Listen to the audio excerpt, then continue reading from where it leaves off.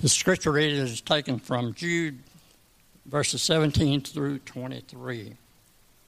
But you must remember, beloved, the predictions of the apostles of our Lord Jesus Christ. They said to you, in the last times there will be scoffers, following their own ungodly passions. It is these who cause division, worldly people devoid of the Spirit. But you, beloved, building yourselves up in your most holy faith and praying in the Holy Spirit, keeping yourselves in the love of God, waiting for the mercy of our Lord Jesus Christ that leads to eternal life. And have mercy on those who doubt, save others by snatching them out of the fire. To others show mercy with fear, hating even the garment stained by the flesh. This is the word of the Lord. I want to bring a prayer request to you. Typically in this service, there is a young man who sits in the back. His name is Brandon. Brandon Finley is his name. Brandon, when he was 3, fell, and when he did, in a very unusual way, it activated a tumor that he was born with. And so at the age of 3, he had a shunt put in and wasn't expected to live many years at all, I think 7 years. Brandon is 29 years old. His shunt, there was an issue with it. He went to Duke this week. They removed the shunt, and when they did, things have become quite complex. And so Brandon isn't swallowing. He now has a tube for feeding. He isn't speaking. He has some apparent paralysis on one side of his body. It just isn't good. And when I was down there on Friday to visit with Brandon and with Denise and some others, Denise said on the way down that Brandon looked at her and in his way said, "I'm in God's hands, and I'm ready to see him if that's what he wants." And Denise said the same. He is in God's hands. And so as you pray this week, pray for Brandon and pray for Denise. What a remarkable mother she has been to this boy. And pray for them. Pray for God's grace. Brandon comes here every Monday and drives our golf cart around and gets all the trash out of all of our buildings. That's a job that he does every single week at this place. And our hearts are breaking this morning. We so want God's will to be done with him. So if you'll pray for him, we would appreciate that. This sermon that we are going to look in today, or this part of Scripture, Jude, it's a call to finish strong. It is a call to finish and to finish strong. Anybody can start a race, but it takes a whole lot to finish, doesn't it? Anyone can set out on a course, but to finish that course is indeed a whole another issue. And so this morning, what we're talking about is finishing strong. What does it look like to finish well, to finish what you start? Baseball fans will probably be aware that until a couple of months ago, Josh Hamilton was the last guy to hit 4 home runs in a single game. And if you look at the list of guys who have done that, they're power hitters. They're big, bulky, strong guys who are power hitters, and they can nail a ball. And as a matter of fact, 9 of the hitters who've done that through the years have hit more than 300 home runs. But in June, there was a man. He's 5'10", 185 pounds. You wouldn't describe him as a power hitter. His name is Scooter Gennett, who plays for Cincinnati. He's bounced all over the place, different teams, trying to get his career off the ground. And he had just come off of 0-19 slump when he enters this game, and everything changed. Check out the video on the screen.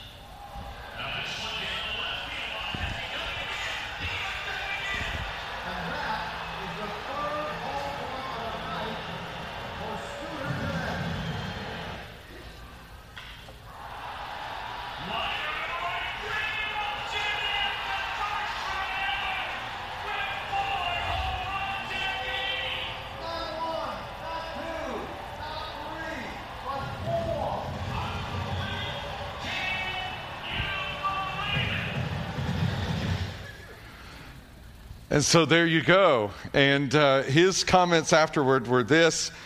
He says, it's a crazy game, baseball. That's why you never give up. You always try to get better, make adjustments, and I did just that. Our hitting coach, he's worked with me lately to kind of fine-tune some things, and I think we did just that tonight. There is something to be said for finishing strong, for persevering, for hanging in there. And Jude gives 3 directives toward that. And so let's look at them quickly. Remember the warning, he says. Remember the warning. What warning? He says, but you. That but, you is emphatic. It's plural, so he's speaking to the church at large. But you remember the warning. The warning of whom? The apostles. Now, this word remembering is not like a word that's remembering facts so that perhaps you can regurgitate them on a quiz. It is not to remember just some details. It is to take to heart. To remember in such a way so that it is imprinted on your very mind and heart. That's the word here. It's remembering the final words of your loved one as he or she dies. That's the word. It's remembering the vows that your husband or your wife said to you years ago. That's what the word looks like. It's remembering the coach's speech to you when you won or maybe even lost the championship. Those words sink into the very fiber of your being. That's the word remember. It is. Remember the warning. What is this warning? Perhaps Jude was familiar with Paul's warning in Acts to the elders at Ephesus. Paul has ministered at Ephesus, this great city of 500,000 people, seaport city. He's leaving, and he has this conversation. I know that after my departure, fierce wolves will come in among you, not sparing the flock, and from among your own selves will arise men speaking twisted things to draw away the disciples after them. This is hefty language. Fierce wolves. Jude here again describes them as scoffers. Scoffers are mockers. They mock morality and the idea of a God who is in charge of the exclusivity of Christ. They follow their own ungodly passions, meaning they are controlled by their own ungodly passions. Tim Keller, I've heard him say in sermons on more than one occasion, he says, when I talk to college students or singles who say, I don't think I believe the Bible anymore, what they're saying to me is, I'm having sex with my girlfriend and the Bible says I shouldn't, so I don't believe the Bible anymore. Your lifestyle becomes then the determinant of what it is that you believe. And so let me point out where this is most evident in the church collective in the world, I think, and especially in America today. 2 places where fierce wolves have crept in among the church itself. I'll talk about universalism and liberalism. So let me mention those for a moment. Universalism is the thought that God cannot be a loving God and send anyone to hell. Therefore, everybody, some way, somehow, will eventually get to heaven. I went to Amazon this week just to Google the latest books put out by Universalists, avowed Universalists, and here are a list to give you some idea. Discover the power within you. Choosing happier. How Rob Bell saved me from hell. And then here's what one author said about her book. Are you ready to listen? Those were the first words I heard God say to me. What unfolded over the next 2 years was a relationship with Jesus, God, and the archangels that accompany all of us daily. In this book, I take you through my own awakening, dialogue with spirit, and healing with the little injured souls that live within me. That's Universalism. Rob Bell probably being its most well-known and prolific author. And then there's liberalism. Liberalism began years ago, influenced by the Germans in theology, made its way to the seminaries, honestly, in the 50s in a dominant way in America. And then, of course, the wave would get into the church.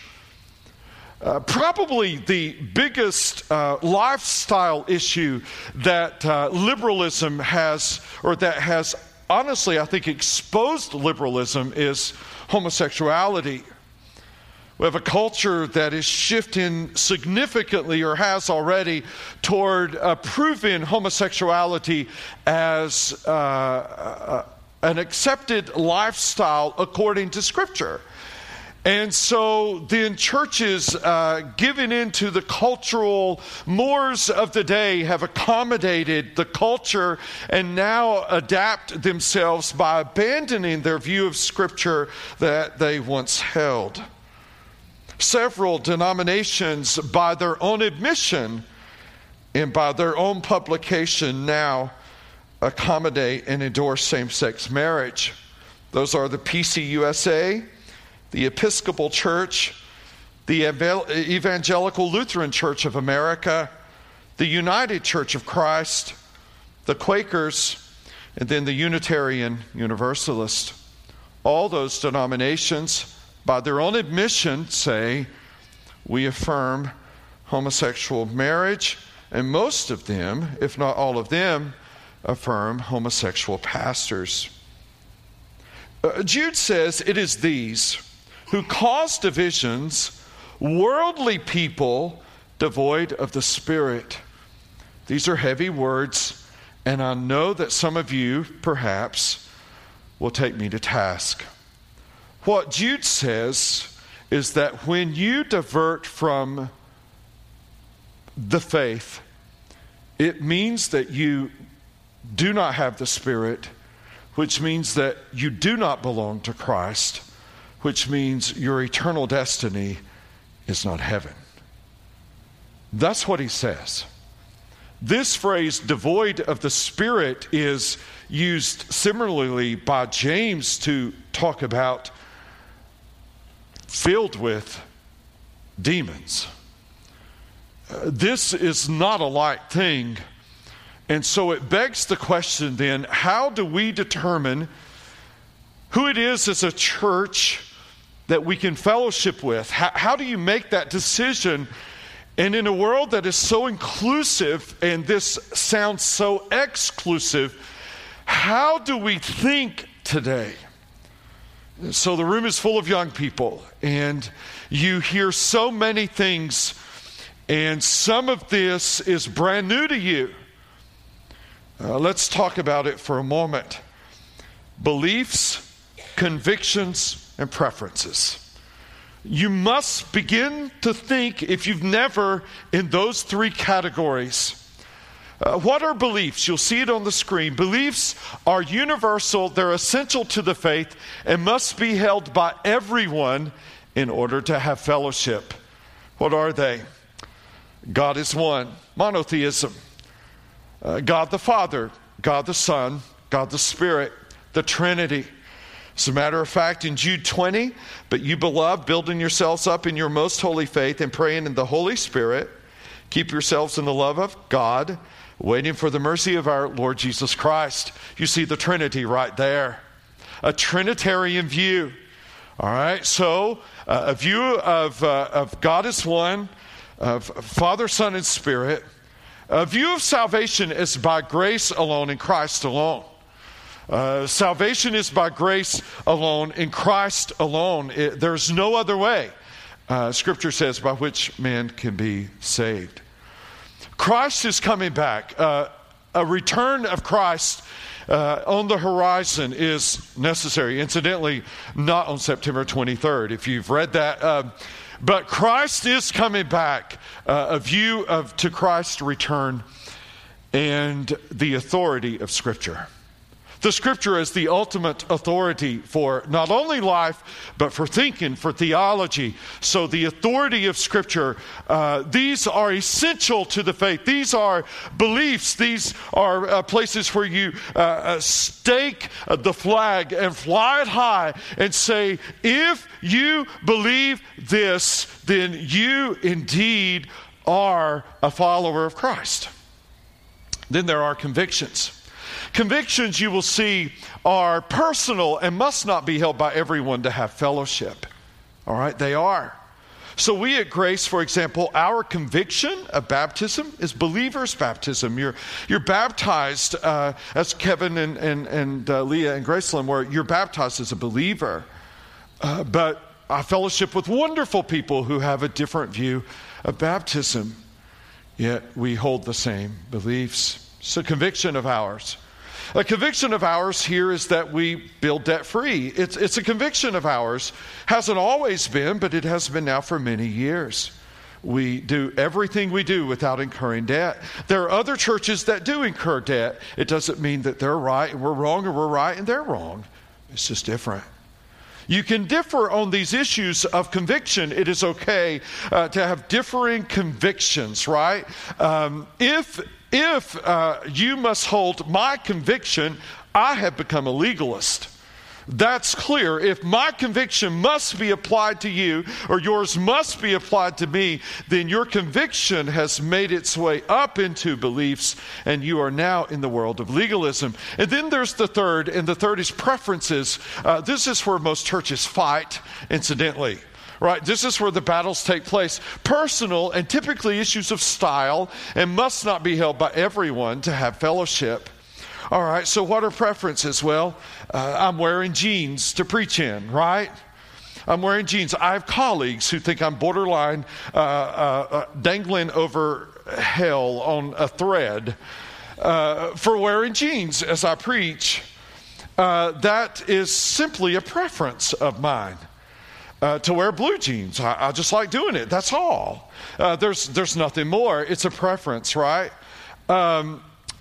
We use our buildings here for everything. These chairs, you guys graciously take them down. Some people have stained glass. We have stained floors.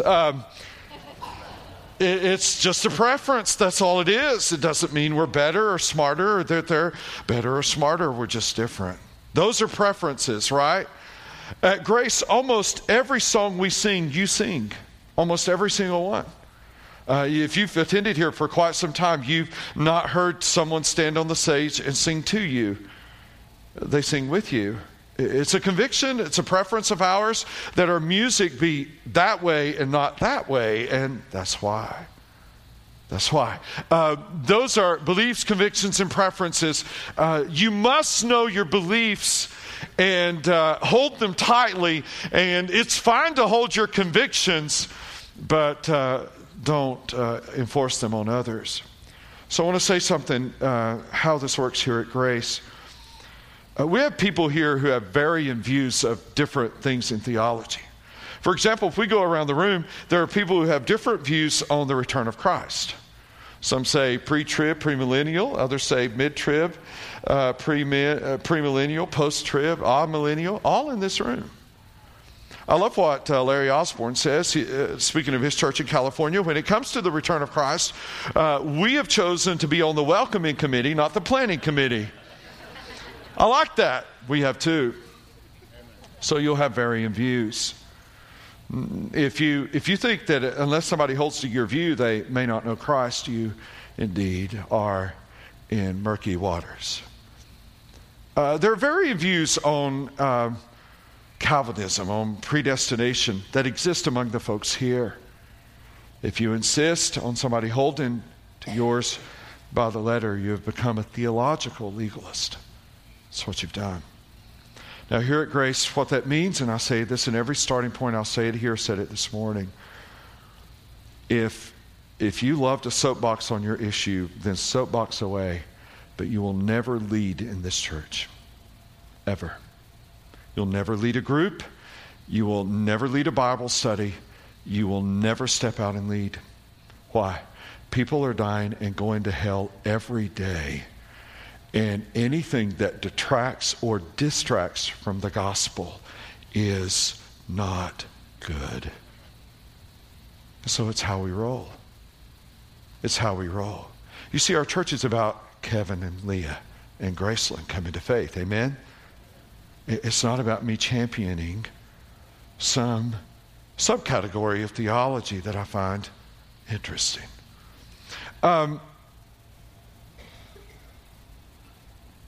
Remember the warning. Number 2, keep the faith. There is one command in this next little section. It's the word keep, and it's interesting because if you look back at verse 1, Jude says Jesus keeps you, and if you look at this verse, it says keep yourselves. So how in the world does that work? We touched on this in my Old Testament class. I see several of my students here this morning. We touched on this in my Old Testament class. God is sovereign and man is responsible. And God's sovereignty doesn't rule out the responsibility of man. Spurgeon was asked one time, how do you reconcile the sovereignty of God and the responsibility of man? And he said, I see no need to reconcile, good friends. And I would agree that God is sovereign. He's in charge. He's in control, that God elects people to salvation. And then we, as God's people, are responsible to respond to his election. And Jude ties those together here. So there's one verb, keep yourselves, but little English lesson, participles, right? They modify verbs, and there are 3 of them ending in an ing. Building yourselves up. This stands in contrast to the false teachers who tear down. We as believers are to build one another up. How does it look? Ephesians 2, Paul writing to the church there, so then you are no longer strangers and aliens, but fellow citizens with the saints and members of the household of God. That's us. Built on the foundation of the apostles and prophets, Christ Jesus himself being the cornerstone. So let me address that for a moment. So we're no longer strangers and aliens. Like, we know each other. There's a common bond between us. We're brothers and sisters in Christ. But there's a foundation. What is the foundation? The prophets from the Old Testament predicted Christ. The apostles from the New proclaimed Christ. And Christ himself is the cornerstone of this building. Now, those of you who know me know I can't build anything, like at all. A birdhouse will not fit together if I try to build it. No lie. But this I do know, that a cornerstone back in Jesus' day was put there, and it had to be perfectly square, and this part of the building and this part of the building went by it. In the absence of a square, the cornerstone served that. Christ is the cornerstone. In the foundation is mixed with apostles predicting him, or proclaiming him, prophets predicting him, and we're built on that. The church is built on that foundation.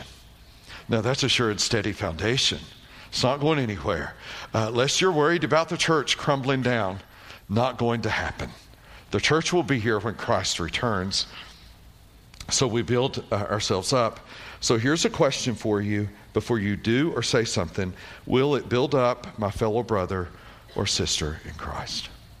That's your question. Before you do or say anything, run it through that filter. Will it build up? If it will tear down, close your mouth. Stop what you're about to do. We're to build one another up. That's what we are to do. The second word is praying in the Holy Spirit. So this very statement implies that you can pray out of the Spirit. Otherwise, there wouldn't be a command to pray in the Spirit. That's dangerous, incidentally, right? That's dangerous. You can pray in ways that God has nothing to do with. Nothing. So how do you pray in the Spirit? Here's your question. Does my prayer agree with the Word of God?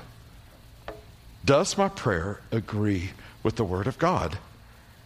The little book by Don Whitney, Pray in the Bible, has helped me tremendously. Tiny little book. Whitney's a prof up at Southern. Fantastic little book. And from it, I've learned to pray through the Psalms every day of my life. And it's unreal. Absolutely unreal. And then the third doesn't seem to fit the other two, right? Building one another up and go, yeah, I got that. And praying in the Spirit, yeah, that makes sense. And waiting. Waiting? How is waiting a spiritual thing? Isn't that fascinating?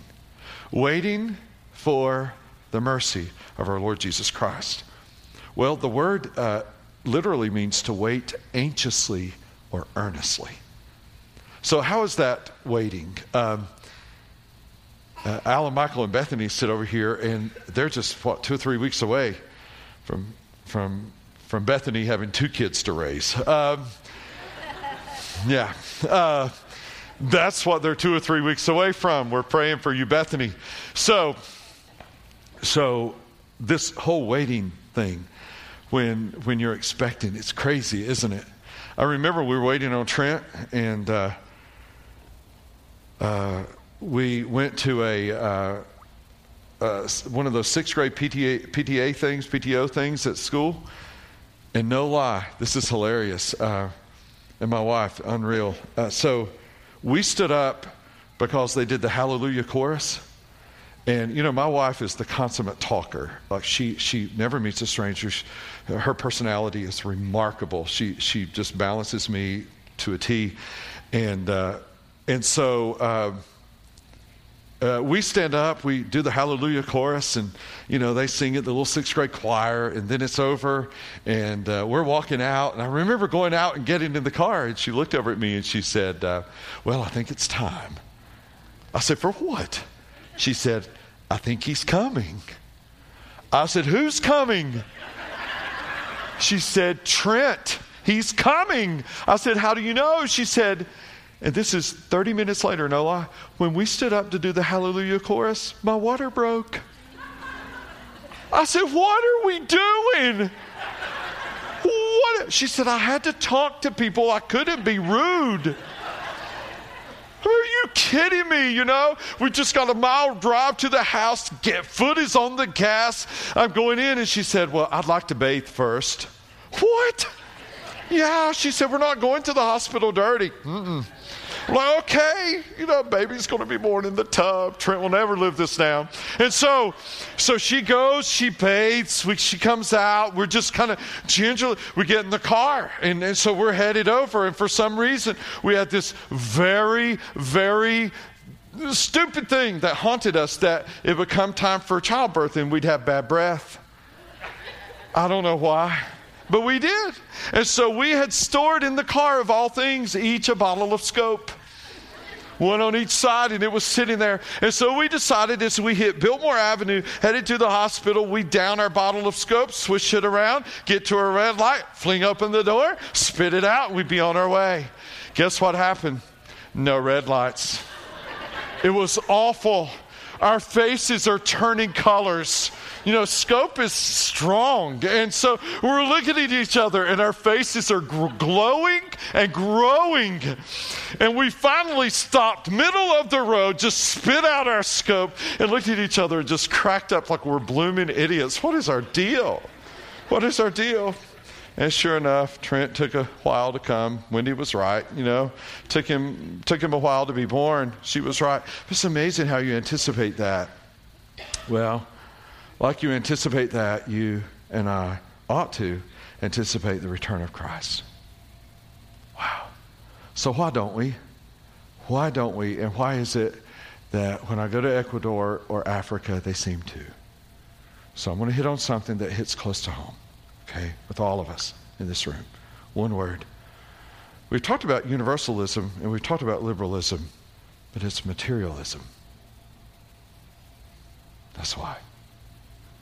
We have it really good, don't we? We have it really good. We have what we need. Most of us have a lot of what we want. And our things have anchored us a little too deep on planet Earth. They've dropped, and we're kind of below the foundation now. Not on the foundation of Christ and the apostles and the prophets. It's not to say you shouldn't have things. That's not it at all. It's just that they shouldn't have you. They should not possess you so much that you cling to them so tightly that letting go of them means looking to being with Christ. So, it's a warning. It's a warning. The question, do you value earthly possessions over heavenly rewards? Do you value earthly possessions over heavenly rewards? And third, have mercy on the doubters. I'll be quick. I've had 2 times of significant doubting in my life. One I shared a few weeks ago in the sermon on anxiety, was right after coming to Christ. The other was as a college student. I began to doubt the faith of my parents. And it's during that time that you have to own your own faith. I know that. I love how many of you are here, and I get to help invest in that time in your life. I remember, to my awful chagrin, sitting in my sophomore literature class and saying these words. And on more than one occasion, I've apologized to Jesus for this. I said, I don't think this Jesus thing, it's all it's cracked up to be. You see, I'd gone to college. It was a church-related college, but very liberal, and I had very liberal professors, and I thought they might know more than God, and that I might know more than my parents, and I was foolish. But there was somebody who helped me with my doubt, though he never knew it. And so students, I want you to listen up, all of us, but he never knew it. You see, though I was speaking in that world and academically nailing it and rising as a leader on campus, I was so empty. And Wofford, they didn't have like Campus Crusade and those kinds of things, but there was an FCA that met on Wednesday nights. And there was a guy who was a couple years ahead of me. His name was Adam Boyd. And Adam loved the Lord. He loved the Lord. And I would go and I would sit and I'd watch him. And I would say to myself, I want what he has. There's a joy about him that's exuberant. He's 21 and he loves Jesus. Adam lives in Black Mountain, owns a couple of camps across the mountain. And he had no idea that I was hanging by a thread. And that through his exuberant love of Christ, genuine faith showed mercy to me, a doubter. Have mercy on the doubters. If somebody in your circle is slipping off, don't kick them while they're down. That's what Jude is saying here. Save some by snatching them out of the fire. They're about to fall into the fire of doubt and the fire of intellectualism or liberalism or materialism or universalism or whatever it may be. Pull them out of the fire, and then to others show mercy with fear. There's a qualification here, brothers. If anyone is caught, Galatians 6:1 says, in any transgression, you who are spiritual should restore him in a spirit of gentleness. Keep watch on yourself, lest you too be tempted. Please hear me, college students. Singles, please hear me. Please hear me, everyone in the room. When you are in the rescue business of rescuing people who have been snatched up or they're about to fall into the fire of doubt, it's risky business. And that's why Jude and why Paul in Galatians says, do it with fear. Do it with fear. Be careful. Why? Sinners are convincing about their sin. In my 17 years here almost now, being pastor, I've counseled, I have no idea how many husbands and wives who are trying to convince me that the horrible state of their marriage beforehand gave them a right to have an affair. It's ludicrous. It's ridiculous. There's no truth to it at all. Right? But they've begun to believe a lie that's been fed to them by the person they're having an affair with. And they choose to believe the person they're cheating with rather than believing God. And so I've talked to more than one layperson who says, they almost had me convinced. That's the risk. That's the risk. You say, how bad is it? All right. Gets a little gross here. Hating even the garment stained by the flesh. That word garment is undergarment. There's a long tunic worn underneath the outer garment against the skin. Stained. Are you ready for this? Big theological word here. Means poop. No lie. If I knew another way, I could say excrement. That's what it means. 4 or 5 references in the Old Testament.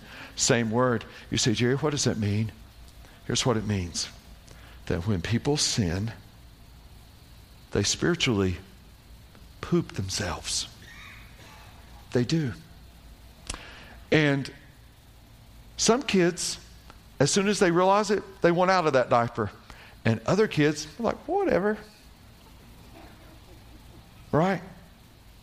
And he's referring to the whatever kids. And they run around in it. And if you try to help them change it and they don't want to, guess what you'll get on you?